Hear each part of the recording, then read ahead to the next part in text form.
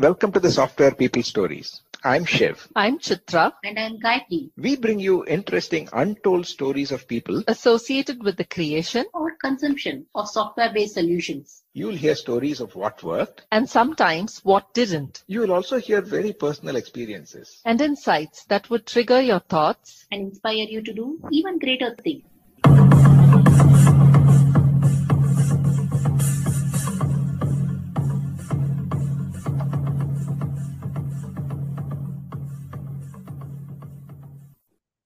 Hi, in this two-part episode, I'm going to introduce Rohit Salecha, Senior Security Manager for Disney Hotstar, as well as a very great author of the book that I've read personally, GitOps, about GitOps. And he talks about his journey so far in terms of learning, writing good software, and moving to security, moving to DevOps, and learning each and every block of DevOps pipeline, and continuously looking at upgrading oneself.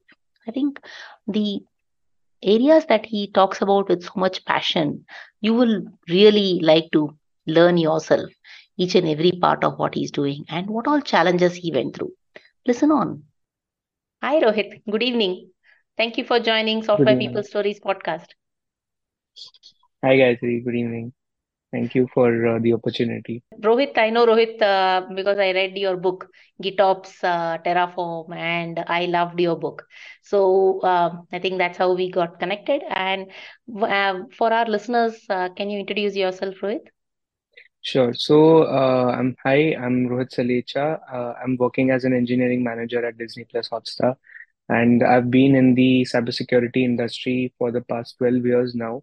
I've dabbled with various different domains of cybersecurity, that is web application security, API security, cloud infrastructure security, and just very recently I've been quite intrigued and interested by the entire infrastructure as code domain as well, because it really it's sort of unbelievable as to how you can just write a few lines of code and set up a huge Kubernetes system on cloud.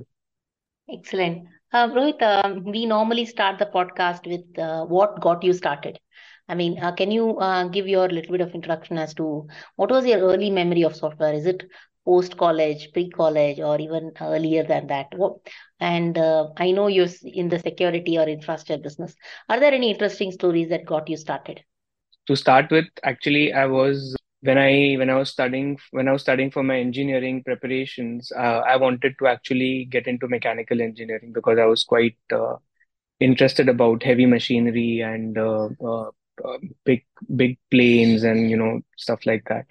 But because of my marks or my limited options, I chose to get into electronics engineering. So I did my bachelor's of engineering in electronics. So my very first stint with software started with C, C++, which is for any engineer, in India, right? And it was really interesting, really amazed me. Especially, I actually liked C++ more than C because there was less pointer arithmetic I in there. agree. Null pointer exception will be Yes. linked list and all of that was a nightmare. Right. But then soon software engineering left me in first year of engineering itself, because then there was core concepts of electronics and everything, VLSI and stuff like that. But then again in third and fourth year of engineering, I started with VHDL, which is again a very low level language for designing electronic systems. So again, basically, I was learning VHDL and very VLSI and everything, and I was very much interested in all these domains. I was so passionate about electronics that I actually sat for the exam for BITS Pilani, and I wanted to get into Masters of Microelectronics, which is a very specialized program in BITS Pilani. I cracked the exam, I got through, but unfortunately, they said that that my last semester exam results should be out before 27th of July, 2009, I think it was. But my semester results were not out till then, and they had to cancel my admission because of that.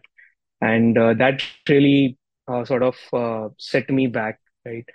Fortunately, during my campus placements itself, I had an offer from Mastech, but as you know, it was 2009, 2010, the recession era, right? I So, remember. Okay. yes. So, all the placements and everything were being deferred, and I really didn't have much choice. So, I started again learning about software because now I knew that I am going to get into the software industry. So, I again started brushing up a bit about Java. I joined a few classes for Java, etc. But and then finally in July 2010, I started my journey with Mastech, where I joined in as a software developer for Java. And during my tenure over there, I learned how Java works and how do you develop applications in Java and in J2ME, various different things. I got to work on some critical projects like the Mahara Lottery project. You must have heard about, right? Okay. The Okay. Nice. Yes. So, yeah, so you can understand the criticality of that project, right? And that's where at Mastech, like when we were doing all this software development, there was a lot of collaboration with the security team, right? And that's where basically I got interested in security. And then during that time itself, I used to catch up with the security team at Mastech and ask them how can I get into this field, right? And we had a good library at Mastech as well. So I used to sit in the library after office and read about security, SQL injection, cross-site scripting, and so on. And soon enough, I got very much interested.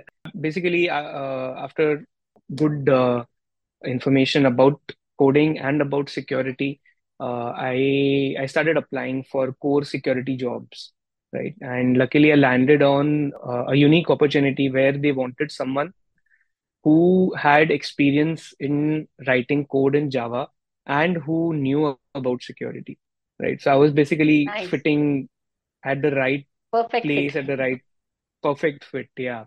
And I still remember it was Tawfiq Ali who had interviewed me, who was my mentor at NII as well. So at NII, so I basically moved to this firm called as NII, or Network Intelligence India, and that was, I would say, one of the most fabulous years of my information security practice as well. I learned a lot. There was an amazing team, Taufik, Sunil, Prahlad, Shrikant, Pankit, like everybody, like it was amazing, right? We used to, anybody gets a good finding, everybody used to huddle around and try to get a good impact out of it. So it was really amazing.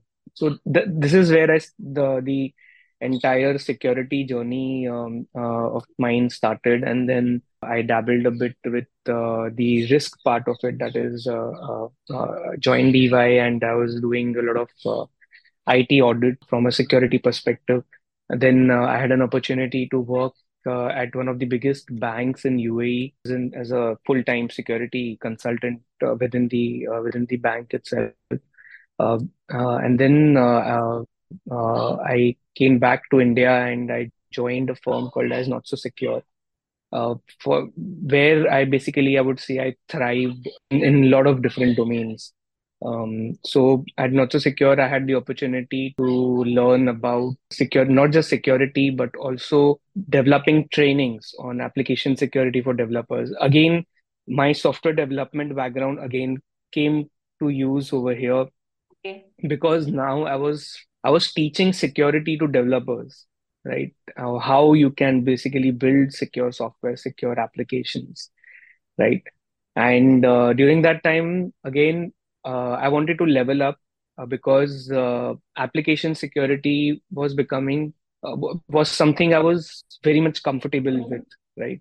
and I wanted to level up. And that is when I started learning about DevOps and cloud, Okay. right? And in 2018, I released a project called DevOps Lab, because when I started learning about DevOps, right, it was all people were talking about pieces of DevOps. Like, okay, this is Docker, this is Jenkins, there is Ansible, there is Terraform, there is Vagrant, right? But nobody was talking about how to bring all of these together, right? How all these technologies work in tandem, right? And that's where I released this lab, because this lab was bringing all of these technologies together, like how you could actually build an entire CI/CD pipeline through Jenkins and deploy it in Docker, right? So that was a very amazing experience for me, because after I developed that, so basically Not So Secure gave me this opportunity to develop this lab and everything. As And part of on Not So top of, Secure. So DevOps Labs yes, was as yes. part of Not So Secure. Okay, got it. Yes, yes, yes. So, Not So Secure actually gave me the time and the resources that are needed to, learn this entire domain, right? They even sponsored me a lot of trainings and stuff like that. And then after learning about it, then I basically developed a lab in DevSecOps, basically, which started off as a 1 day training and then moved into a 2 day format. And we started delivering this training at a lot of conferences and a lot of client locations. Basically, after attaining a level of maturity with DevSecOps and the entire DevOps piece, uh, I still did not feel satiated. Still, because there was still a major, what you can say, a pin or a prick that was there in my mind was Kubernetes, because 2018 was the first time that I heard the term Kubernetes, right? There was this guy who was working for Not So Secure, and he was leaving. So one fine day, like he was saying that, hey, it's my last day. I'm like, okay, fine. Where are you going? So he said he's going to some other company where he will get to learn about Kubernetes. I'm like, okay, what is Kubernetes? So I started searching about it, and I started talking to my mentor and my manager at that time, Anand Srivastav, and he tried to explain me a bit about what Kubernetes is, right? But I still did not, was not really getting there, right? So I started again investing time in learning about Kubernetes and learning about cloud. I did my certified Kubernetes administrator course, and then at Not So Secure, I got a very good opportunity to work on a lab that involved developing some that were that where I had to develop a lab, an entire training lab on Kubernetes, right? So that was again a mind-blowing opportunity I had, which moved me into the entire direction of learning Terraform, Kubernetes, and so on, right? And this is where I would say, as I started as a Java software developer, and then slowly moved doing a small Bash and Python scripting, and then finally I got into learning of Terraform. Yeah. Fantastic. I mean, I am loving this. I have so many questions that I want to ask through this. I mean, first is I think the whole path about interested in security, interested in getting yourself leveling up, as we call it, right, in game theory. You actually increase your proficiency. So, couple of questions I have in terms of when you were looking at in Not So Secure. Not So Secure is a startup, right? In training and consulting as well. So It was a startup when I had joined. okay, okay, it isn't. Oh, yeah, it's scaled right now. It's Okay, it's quite matured and scaled right now. okay, okay, It's at a very awesome. good level. So, see, as a, young professional, right? What are the things that will that made you join a startup? Earlier, if I look at your profile, till Not So Secure, all of your experiences have been in the slightly more mature organizations. What made you join a startup world? So the decision to move to Not So Secure, I would say, was based on just two individuals, I would say. One was who were already working there. One was Sunil Yadav, who was my mentor at NII Consulting, and another was Anand Srivastav, who was already working there. And everybody in the Null community knew who Anand Srivastav was, right? Like, one of the, you can say, one of the very few InfoSec leaders who are, great at doing anything, right? Anything in security or absolutely anything you can, speak to Anant about. So yeah, so primarily, I joined Not So Secure based on these individuals Fantastic. because they Um, were already working over you're there. already So working I on knew I was in, yeah, I knew I would be in good hands. So yeah. perfect. And, what is this not so secure as a term? I mean, obviously it's a idiosyncratic, right? It means that you are actually giving security. But any interesting stories there that you want to share? So Not So Secure was it was started by Sid and Dan way back, I think in 2013 or 2015, not sure the exact dates.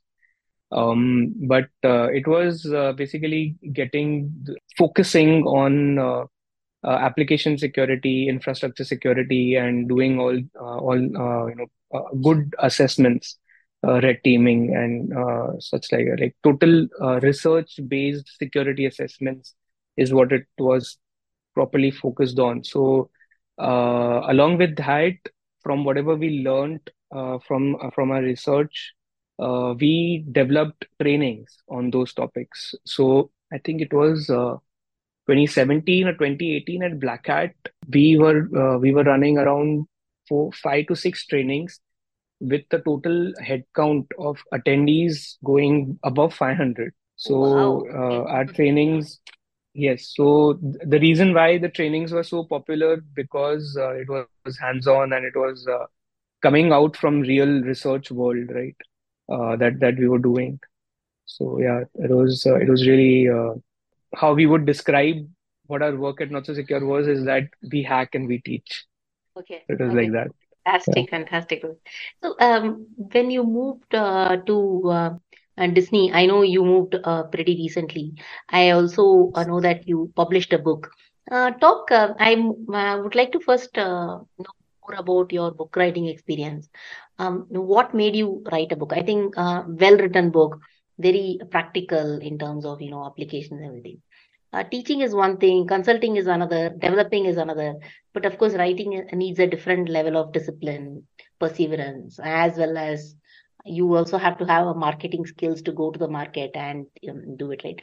What made you do that, and what sort of skills did you have to learn for that?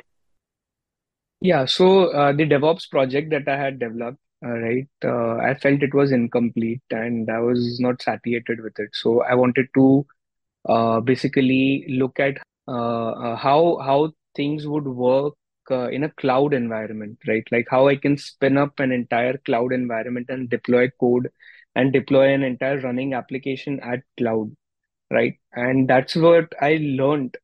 So my primary aim for learning that was to learn Terraform and to learn AWS and to learn Kubernetes.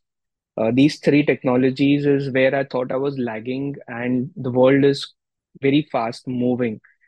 moving towards these technologies, right? And this is where I thought about. So once I learned all this, when I started joining the pieces like Terraform, AWS, Kubernetes, and everything, that's where I learned about.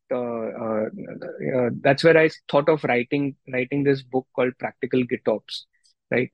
And the reason why I called it as Practical GitOps is because I wanted to have everything revolving around Git. So it's quite confusing, the word GitOps, right? Like GitOps actually means a lot more than what I've written in my book, right? Right. It has like four different principles, right? It's pretty advanced. But what I have written in my book is very simple.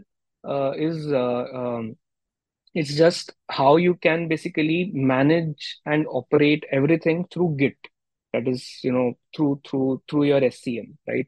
Deploying your infrastructure, deploying your application, injecting security in your application, everything through Git, right? So it's Everything is a basically code. Git and Yes. operation. Yeah, Basically, everything everything is a as code code. and everything Yes. is software managed. Yeah. Yes, yes, yes. So yeah, so that's where I basically wrote this book. Like I had to, I did spend quite a lot of nights writing this book, correcting it. Not the hurdle, but major limitation was not a limitation also, but a challenge that I was facing was when I was writing the book, right? Every day Terraform like almost every 2 or 3 weeks Terraform was getting updated, right? Like version 1 release, version 2 release, and the modules also that I was using, right? I was using the Terraform modules primarily, especially the major modules on VPC and EKS, right? They were also getting updated again and again and again and again. So I remember I started with module 12.0, I think, of EKS, and ultimately by the end of the book, I had to move it to module 14, right? Okay. Because Okay. I don't want That my itself would have audience been a to. project. Yes, yes, yes. That was really challenging, right? Because I didn't want my audience to have a very lower version. So when I started the book in October 2021, it was like I would say things were at X minus 5, and when I released it was at X, and now it is at X plus 5. So so yeah, that was one of the major challenges that was there. But once I completely wrote the book, the once I completely wrote the code, right? It was only a matter of describing the code in my book, right? So writing that entire code was a challenge, and the code here was involving a small application which is getting deployed on AWS EKS infrastructure, having a database and having a load balancer and having a Route 53 DNS to map the load balancer name with the DNS entry, and getting up the entire observability stack, deploying Prometheus, Grafana, deploying yeah, OpenSearch for logging, Prometheus Grafana for performance monitoring. Basically, all the basic software that is needed in a proper application that you're deploying in a cloud environment, right? Like almost everything, like secrets manager as well, right? Like how you can dynamically fetch a secret from a pod from AWS secrets manager, right? Like Yeah, uh, to connect all of them. yeah, I love the whole part around where you connect everything. So one when I yeah. was reading this, right, one of the questions I was having is um as well as when you're talking about having an electronics background, um have you done this sort of a thing in an IoT or a middleware sort of an environment, or are you looking at doing something like that? In this episode, we heard Rohit talk about his journey of upskilling himself and having a penchant for learning one step at a time and every module block by block. And after he spoke about his book, now I have stopped at a point where we will talk about where he's going to take this knowledge and where are the various ways in which he's going to apply in the next episode. Can't wait for the next one.